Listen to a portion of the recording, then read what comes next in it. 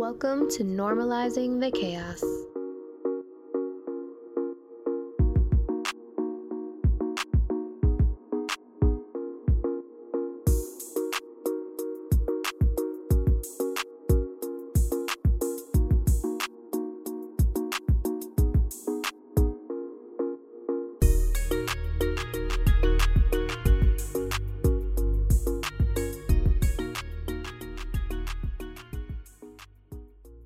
Welcome to Normalizing Chaos. I am your host, Dr. Samara Servin. And I am your co-host, Dr. Sarah Anderson. So today we kind of wanted to shift gears just a little bit and focus more so on men, and specifically the mental health of men and the conditioning of men that their mental health doesn't matter, because when in actuality, it actually does matter. Yeah, and when we're talking about mental health too, really making a point to discuss emotional intelligence, and within that category, emotional regulation, self-regulation, emotional literacy, and how do we raise boys to be emotionally intelligent men. And just to reiterate the actual definition of emotional intelligence, because we did talk about it previously, but to refresh everyone's memory, it's just the capacity to be aware of and control and express one's emotions and to handle interpersonal relationships empathetically. So with empathy and with fairness too. And I think so often that people think that emotional intelligence means that you suppress your emotions, when in fact it's having this deep understanding of what your emotions mean, how they surface and manifest, and then how do you regulate? How do you help them? How do you cope with them? And so men and women were both biologically wired differently because we have different purposes. If you look at evolution, different purposes, we serve different roles. And men are historically not wired to be as emotional as women. And part of that reason is women, we are biologically wired to care for children and keep people alive, where men are wired more for the hunting, the gathering, that kind of stuff. So when it comes to our expectations of men, women, I'm talking to you, or maybe those of you who are in same-sex relationships, if you maybe have more of the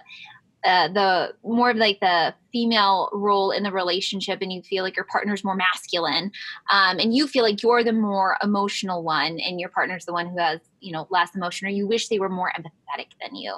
I think that you also have to have this understanding of what expectations are realistic for your partner when it comes to empathy and understanding emotions. Yeah, and I think it's important too that even though there's genetic wiring, the society has heavily reinforced the stereotypes of the women are more soft and the men are more hunters and gatherers, and it's consistently reinforced through TV shows and movies and media and parenting and generational messages, and it leaves for there's no room for so for example, how Sarah had just mentioned, or if you're in a same-sex relationship and you feel like you maybe have more feminine, quote unquote, qualities versus masculine. Well, what does that mean exactly? Is it because you are more emotionally invested? Right. And so even in the way the terms that we use to describe things, it's very black and white, bipolar, binary, masculine and feminine energy. So why can't the masculine energy be a little bit empathetic as well? Right. And that's just not how we're conditioned to think. And so with that in mind, today we just kind of want to explore that. How do we keep those in mind? And then how do we address them? How do we shift the focus to where the fact that the males matter more than just being the brunt and the grunt to be really explicit. Right. Well, when we look at common male stereotypes, we've got the joker, the jock, the strong silent type, the big shot, the action hero, and the buffoon. So Dr. Servin's going to discuss each of those areas a little bit more. And when you're listening, I really think that you need to think about how have these stereotypes potentially affected you or your partner? Yeah. I think we'll start with the two ones that I think we kind of hear the most. So like the big shot and the strong silent type. Mm-hmm. And the big shot tends to be, Mr. Professional, he is dripping in success, and he has all the characteristics and possessions that society believes um, is valuable or has deemed you as successful. And what I mean by that is he has the nice car and the nice house and a 401k and the pretty women and um, and he's a CEO, or he's his own boss, or he's an entrepreneur. And this individual doesn't necessarily have to be attractive either. So for women, success is associated with attractiveness. For men, however, it is not. And I will say no names, but we know some big corporate people that I don't personally believe are very easy on the eyes that are very successful. And with that too, I think that men put a lot of stock into their financial success. And when they're not experiencing success in that way, it can threaten, quote unquote, their security, sense of self, their way of, their, maybe it's an ego shot. Thank you. Yeah. Their sense of masculinity, all sorts of stuff. And, you hear a lot of, well, I have in my profession, I don't know if you have, but I hear a lot of, well, I'm not ready to propose because I'm not financially ready to propose. All the time. And it's, mind you, though, the significant other may not, like, financially ready may not be something that their partner is thinking about, but the person who feels it's their role to initiate that proposal and that big next step in the relationship is, I'm not going to do it until I make X amount or until I have X amount saved. And a lot of the times it's kind of getting in your own way almost. Right. Well, and I know we were talking earlier, Sam, too, about what it's like to be a millennial and how, a really good word to describe our generation. Sam and I are at the very tail end or beginning of the millennials. We're like right on the edge. We're like actually smack in the middle. Are we smack in the middle? Yeah. Maybe we're smack in the middle. Wow. Shows how much I know about our generation. But insecurity is a really good word to describe our generation. Insecure financially, insecure educationally, insecure emotionally, insecure when it comes to confidence and our sense of self. And partially it's because, to purchase a home and make a living now, it costs a lot of money. When our parents were getting started raising families, it didn't take that as much financial resources to do that. And I also think that, when it comes to men who are in our generation, they also weren't necessarily raised to understand their emotions really well. So they're dealing with that on the end of maybe partners nagging them, saying, or not nagging them, but communicating, hey, I don't feel like you're showing enough empathy. But then at the same time, they're trying to have this sense of masculinity because the generation above that very much still embraces that typical quote unquote masculinity. But then the generation below, or the tail end of the millennials, like the younger part of the generation, has embraced understanding emotions more. So then there's quote unquote toxic masculinity. And I think it makes men in this generation feel very insecure, and they have a hard time figuring out, where the heck do I fit in? Well, and I want to point out as a side note that your initial term of nagging is the stereotype that we receive. Yeah, exactly. If we're expressing our feelings, we are nagging, no matter the manner in which we are expressing it. It's a nag. So it's just interesting that as you're speaking, and then our training and our reconditioning is like, no, it's not nagging, it's communicating. Yeah. Which leads to the strong silent type, who are told that basically, like, talking about their feelings is a sign of weakness, and that, boys and men should always be in control, contain your emotions, be very decisive.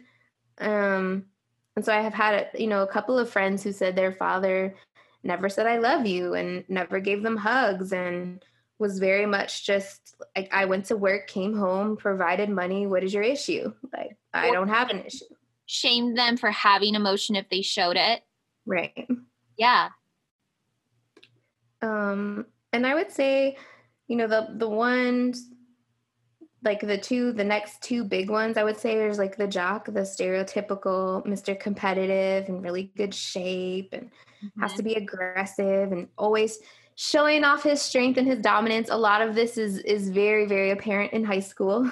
Yes. And early college. And it's beyond I'm an athlete. It's beyond that. It's just persona that is carried out through every single aspect of life, educationally, interpersonally, and in the workplace, on the basketball court or on the football field. It's more than just being an athlete. It's this I don't have to go to the doctor because I'm physically fit, and that means I'm healthy. Well, newsflash, you can still have cancer and be physically fit. Right, exactly. It's not a sign of weakness if you go to the doctor, and we have to start normalizing that. And then I would say the other big one too is the joker. So the person that's consistently always telling jokes. Like, we all love a good jokester, quote unquote, but at what point are you serious? At what point do you show your emotion and not necessarily make a joke out of it? So a lot of people use humor to cope, myself included, but that's very different from using humor to cope versus every single time you have a feeling it's a joke. Yeah. And the other two, I guess I haven't heard of as much. So like the action hero, that one I'm not as familiar with. Or like the person that's like overly aggressive or overly angry, or like, so what it makes me think of, like, this is not to say that this is who he is, but I think of The Rock. Okay, sure. He's so big, he's so strong, he's so right, but it's like The Rock without the emotion feeling part of The Rock. Like, he's just like, yeah, because Dwayne Johnson is he seems like so soft and gooey on the inside. Right. Exactly. Yeah, and the buffoon makes me think, like, which is what they say are like kind of like the stereotype of like how men just go to work and then like they're clueless with like anything else, like parenting and all that. It makes me think about the men from like the old TV shows, like The Honeymooners and like I Love Lucy, like, even though they didn't have kids, but like, yeah, like he just came and did his work, but like there was no clue about like the cooking and or what's the other one? Leave It to Beaver. Yeah. Like how the dad just came home and then it was just like, oh, like they're in trouble for what? Like, and it's just like this, like the man is stupid and he's only worth the money and the financial part.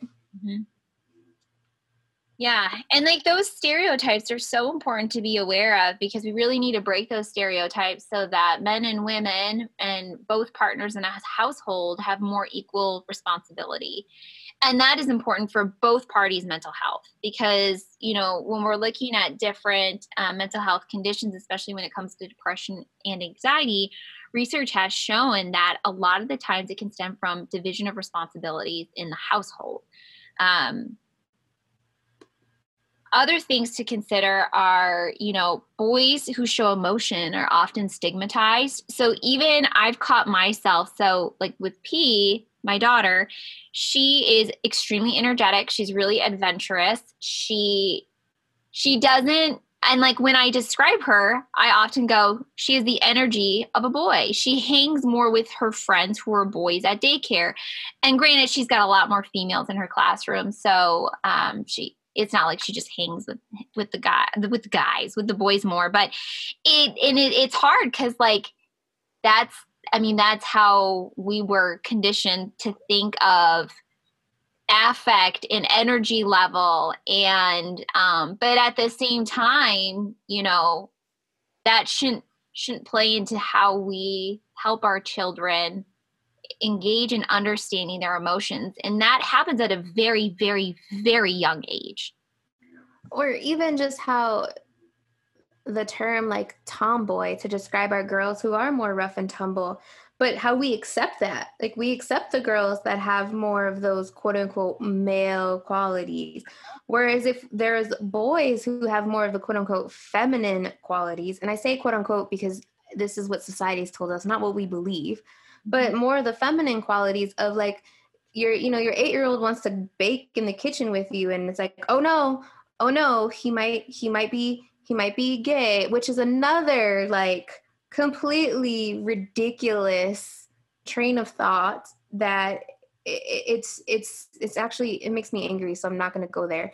um I'm not going to go there, but it's also a very just arrogant, ignorant way of thinking as well. And honestly, who cares if that's what, if your child decides that they love the same sex than the opposite sex? Like what does it do with Totally. anything?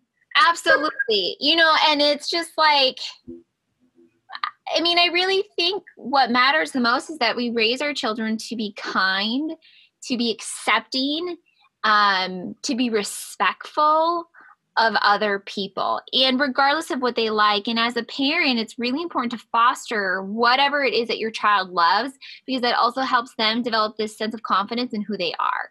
And when we tell our kids, no, you can't like that because that's what girls like, or that's what boys like, or why don't you go play with the Barbies instead of the Tonka trucks, it makes them feel very insecure in who they are and what it is that they like. And they're like, there's something wrong with them.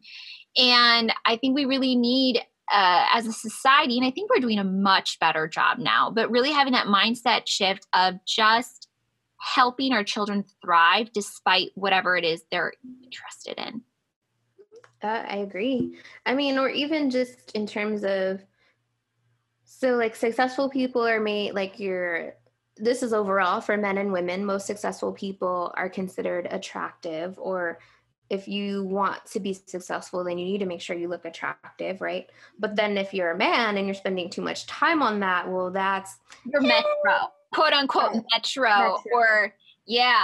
Or you spend a lot of time manscaping, or just, and it's like, so what if he wants to smell good or not have black toenails or not have a unibrow? Like, why is that? Like, why is it wrong? Right. And what's interesting, and the reason that Sam and I feel really passionate about this topic, number one, we're both in the mental health field, but number two, we relate a lot of this information when we reflect on our relationships. And my husband and I were talking about self-care, self-love the other day. And I have a book on self-love, self-care, things I do. And I asked him what he does, and he was like, I have no idea. And I'm like, but like, if you had time, what would you do? And pretty much the only thing is I would go to the gym more, because he really likes to just move his body. But I mean, I'd go to the spa, I get my eyebrows done, I would go get makeup done, hair done, I don't know, all sorts of stuff that I would want to do that's relaxing. And he's never been taught, or even taught to think about, what is it that you engage in that makes you feel good about yourself? That's ridiculous. Like, I can't believe at 33 years old, almost 33 years old, that he's never really been asked that question. Well, and I mean, I think I'm trying to gather my thoughts at the same time and respond, but because it makes sense in my head and if I'm not out loud, but not only is that ridiculous, but also the fact that when you think about it, it wasn't really till recently where even women were conditioned to like engage in self-care and it's okay, or what that definition of self-care was either. So like, you can be a working mom and love your kid and want to break from them. Like, you're not a bad mom because you want to break from your child. Like, that's not a thing. Like, that's not a thing. And I think women have been given a little bit more leeway into that. And I agree, like most men, if you ask, like, what's your self-care? And they're like, what? Like, what is? And it tends to be a physical thing. Again, that's biologically, like, it tends to be more of a physical outlet, which is fine.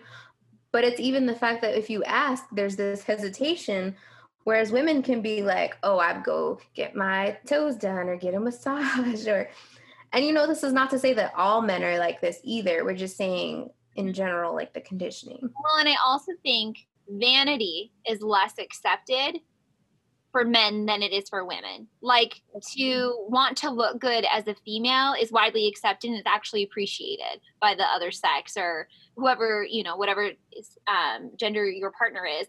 However, a man wants to spend time to get a spray tan or get his eyebrows done or whatever it may be.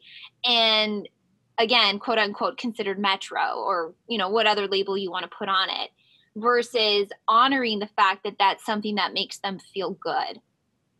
And I think we need to do a much better job of honoring that to make them feel more comfortable thinking about their emotions, wanting to feel good about themselves.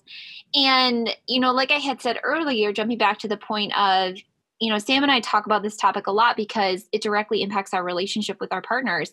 But this expectation of, I sometimes wish my partner, my husband, had a little bit more empathy towards me. But also he was raised to not really understand nor feel valid in the emotions he has. So it's completely ridiculous for me to expect him to have an equal level of empathy for me as I would for him. And that's why if you are a parent of a boy, you really need to be focused on fostering that emotional intelligence so that when they get older, they are going to be men. They're going to be people who can better understand emotion for themselves, for their partner. It's going to make them a much better adult, a much better father, a much better partner, a much better, husband. Friend. Yes. Even just like if this goes into, it kind of segues into my next point, but if women who are listening currently, or men who are currently listening, think about your relationships with the opposite sex that were not sexual, just friendships. And you think about women, how many times has a male friend possibly attempted to cross the boundary line, whether that was flirt, whether that was imply or insinuate maybe you guys could hang out and be more than friends. And guys, when have you felt like you've pushed the boundary line? And why? Well, why couldn't it just be a friendship? What is it about? And not saying this is true for everyone, but there is this societal underlying generational belief that men need to be hypersexual, and that a real man has many sexual partners as possible, never says no to sex, and or even to go as far as, and this is pedophilia for anyone who wants to argue with me, we're not arguing, but it's not okay when an adult female teacher has sex with a male student. And we don't hear about that as much because for boys, it's like, oh yeah, the older lady wanted me and I got her. Right. And it's acceptable. But when the roles are reversed, it's rape and it's unacceptable. Newsflash, it's unacceptable, period. It is still rape. And so I think that's another important topic too, of like, you can say no. Like every situation you encounter, it doesn't have to be a yes. It doesn't have to be a conquest or a conquer or another notch on the belt or whatever other stereotypical like phrase is used. And not saying every single individual thinks like this, but there is this underlying, like, women are quick to be called hoes or whores if they engage in a lot of sex and they prefer sex. I should have prefaced that with, please cover your kids' ears, but it's too late. But men there's no real like people will joke around and say, oh, he's a man whore, but there's no real like, the negative stigma behind that is not as intense as a girl or a woman. It's more like, oh, well, boys will be boys, men will be men. What does that mean? Like, that doesn't mean it's okay. Or on the flip side, as you get older and you lose testosterone and you're less interested in sex, as a man, I know this from men I've talked to, you stop feeling masculine, and you feel like something's wrong with you, and you're not as sexually, and it's not that you're not sexually attracted to your partner anymore, you're just less interested in sex. And then that can also create problems in the relationship, because if you once were a very sexual person and all of a sudden that's gone away, your partner might be thinking, what's going on? And then maybe you don't know how to talk about it, and you become uncomfortable with your emotions because you're having deep, heavy emotions about it. And then it creates all this tension and so many problems in your relationship because there's a lack of communication. And the issue at the core is the fact that you struggle with understanding your emotions and how to communicate them, which falls under that label of emotional intelligence.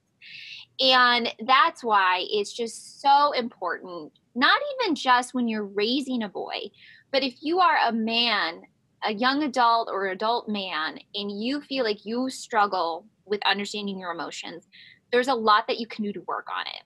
And women, or those of you who are partners to those men, help them out. Have grace with them, engage in conversations with them, be supportive of them. Try not to be overly critical, because they are trying to put the work in, and it's really hard. It gets harder to rewire your brain the older you get. Neuroplasticity is over the lifetime, but it's not as easy to wire your brain as you get older. Exactly. And making it a safe space, and whatever that looks like, or a secure place, because sometimes the word safe is a trigger for some people, but a secure place, a safe space, a talking table, a round table, whatever language either you already use in your relationship, or maybe new language needs to be introduced into the relationship. But if a man does come with a gripe, or I shouldn't use the word gripe, but if he does come to express himself, or even if it's overly aggressive at first, having the patience to sit back and being able to say, okay, clearly you're angry. I'm not even sure what you're angry about. I would like to sit with you and can you help me explain or talk to me about it? And the other reason for that is, people as a whole, it's way easier to express anger before it is to express that you've been hurt. But for men specifically, men expressing aggression and anger and animosity is acceptable and almost expected. You don't expect the man to come and sit to you with tears in his eyes and say how he's feeling. You expect him to scream and yell and be aggressive and be violent. And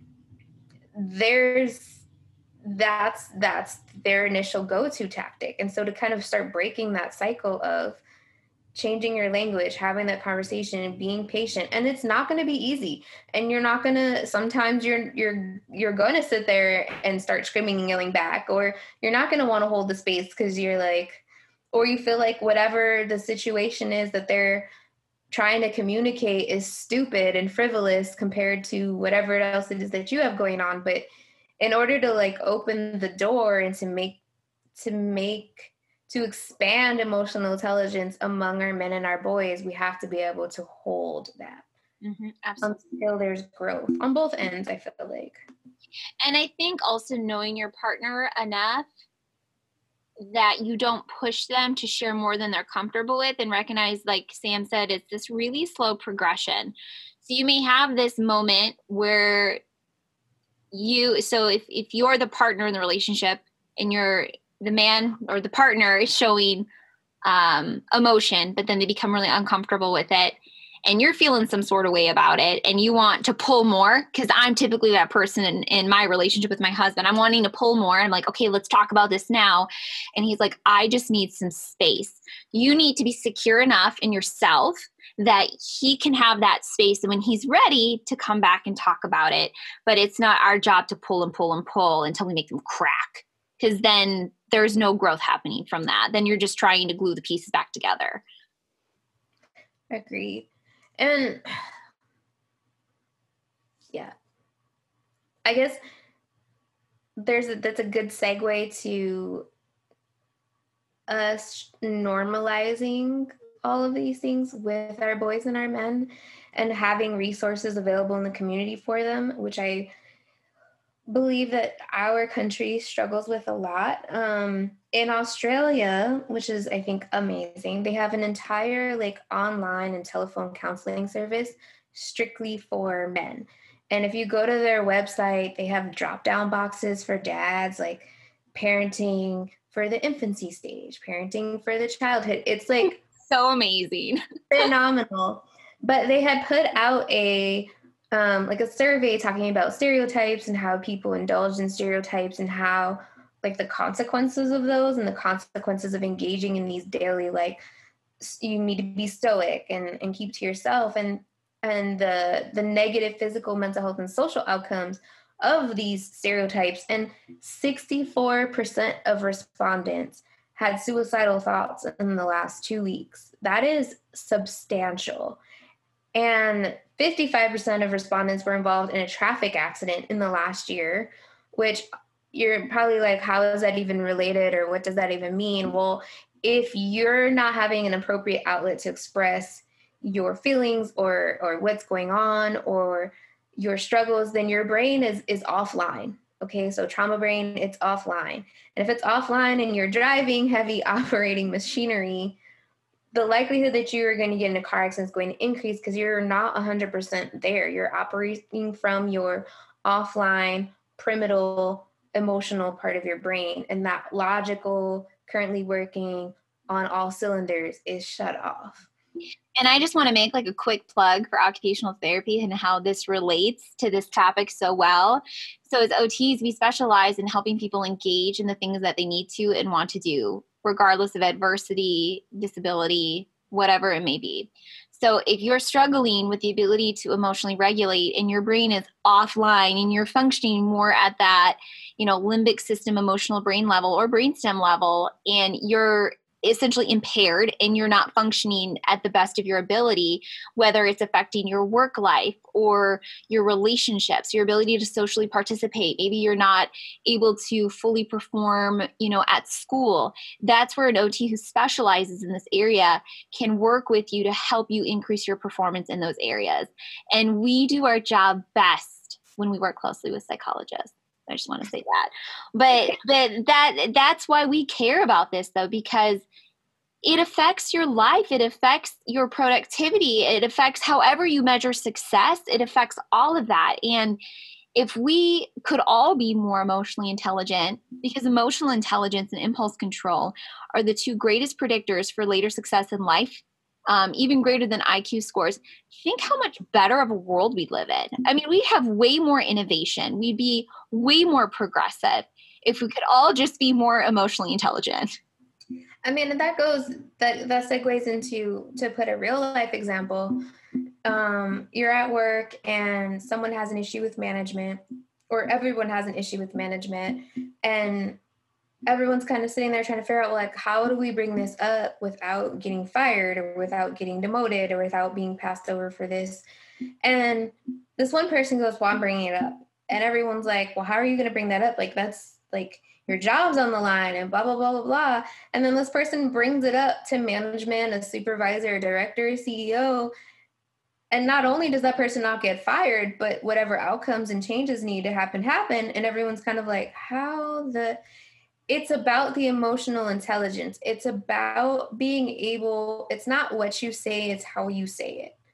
Exactly. And that's why I'm 100,000,000,000% guilty of this. And I'm sure others are. When I go to respond to an email that I am seething, I typically don't send it right away because I need to retype it about 4 or 5 times before it says what I want it to say without being rude or condescending or blatantly saying blank you. But you are able to do that, though, because you have the ability to reflect on what it is that you're feeling. And I just want to put this out there that emotions is this construct that we've developed in society to describe visceral feelings that we feel inside our body, right? So we know the difference between what sadness feels like and what anger feels like. And we teach that to our kids. And then on top of not just teaching the construct of emotion and labeling them, we teach them coping strategies and how to regulate and how to get their needs met when they're feeling different emotions. So it's really about paying attention to your internal feelings to be able to really understand, all right, my face is really hot. I'm feeling something in my throat and chest and my stomach. And I'm wanting to write this back to this person that says, screw off. But you're like, okay, maybe I'm feeling some sort of way about this and I really need to be more regulated before I send this email. That process requires a certain level of emotional intelligence. And it does, because so I'm trying to use a me example so it's easier, because you had a very valid point about how we feel it in our body first before we have a cognitive label to it. Yeah. And so, like, when I'm anxious and excited, my stomach hurts either way. Yes, me too, but mine's different. Right. But I think it takes a certain level of emotional intelligence to decipher that difference in that feeling and work through it. And it's, am I anxious or am I excited? Like, my anxious is more of this raw gnawing feeling, where excitement's like this. I get it a little bit higher than anxiety. And it's like almost like this. I get like this little pop, it's hard to explain, but they're very, very, very similar, but they have this very distinct difference. Yeah. Or if you're angry or hurt. So obviously if someone offends us, we're going to be hurt, but it manifests as anger. And a lot of the times it's, okay, talk yourself down to the lowest level of it. Is it that you're angry, or are you angry because you just want that person to feel the wrath and the pain that they gave you? Or is it that you're actually hurt or disappointed? And then how can you work through those feelings? Because that's the underlying. It's not so much the anger, because then all that's focused on is the anger. And I feel like that's a good segue into the buzzword that I think people throw all the time that I don't think they 100% understand what it means. But hypermasculinity is this buzzword that's thrown about, especially within the last couple of years, I would say. But the simplified version is, and it's an exaggeration of stereotyped behavior that's believed to be masculine. So if it's believed that anger is an appropriate expression for men and a masculine quality, well, I'm going to be overly aggressive and overly angry to prove my point. And you don't need to do that. Like, an emotional intelligence and emotional regulation helps you understand, like, you don't need to be that angry, aggressive to get your point across. That's not healthy communication. It shuts the other person down from hearing the message. All they see is the red. And if all someone's looking at is the red, your message is lost. And then you never feel heard. And it's like this vicious cycle that continues. And if you've come to the point where you're trying to, backtrack and recondition how you engage, you have to also understand that whomever you've been engaging with, a spouse, a friend, a child, in this hyper masculine manner, it's going to take time for them not to look at it as, oh, here you go again, just being overly aggressive and angry. And even if you think in your mind you're not, if that person's now also conditioned to receive that level of emotion from you. Yeah. And I mean, so hypermasculinity, quote, toxic masculinity, unquote, reminds me of that. Do you remember that Glade, or that commercial? It was a Super Bowl commercial where it's basically showing a lot of like hypermasculine behavior. And then they were like, boys will be boys. What does that mean? So I want to talk about that message for a second, because I think men in different generations had different feelings and reactions towards that commercial. So for those of you who were raised to not feel a lot of emotion, to just get things done, to get the work done, to push through, when you watch that commercial, from people that I've spoken with, it hurt, because it made you feel like something was wrong with you. And all of a sudden now you need to change, and you should be shamed for the way that you were raised. And then on the other end of the spectrum, boys who are probably more along the tail end of the millennial generation and or in the beginning of the Gen Z population, you thought, well, heck yeah, like, you should be in touch with your emotions. You don't need to be aggressive to get your point across. And I think the important thing to remember is, throughout your time here on earth. Life is about change and growth. And how do you, as a person, move towards that point of self-actualization, right? So many of us never reach that point, but that's the pivotal point where you've got it, the meaning of life, all sorts of stuff. But through that period of growth, it's about learning, how can I improve to be a better person, to be a better partner, to be a better, son, daughter, whatever it may be. And I know that that commercial was a hard message for some people to see, but also times are changing, and it is really important to be in touch with your emotion. And it doesn't mean it's going to happen in a day or a week or a year, but it's hopefully this active process that you choose to engage in so that you can improve. And you will be amazed if you start making changes to become a more emotionally intelligent person. You will be blown away by the opportunities that present themselves. People love being around emotionally intelligent people.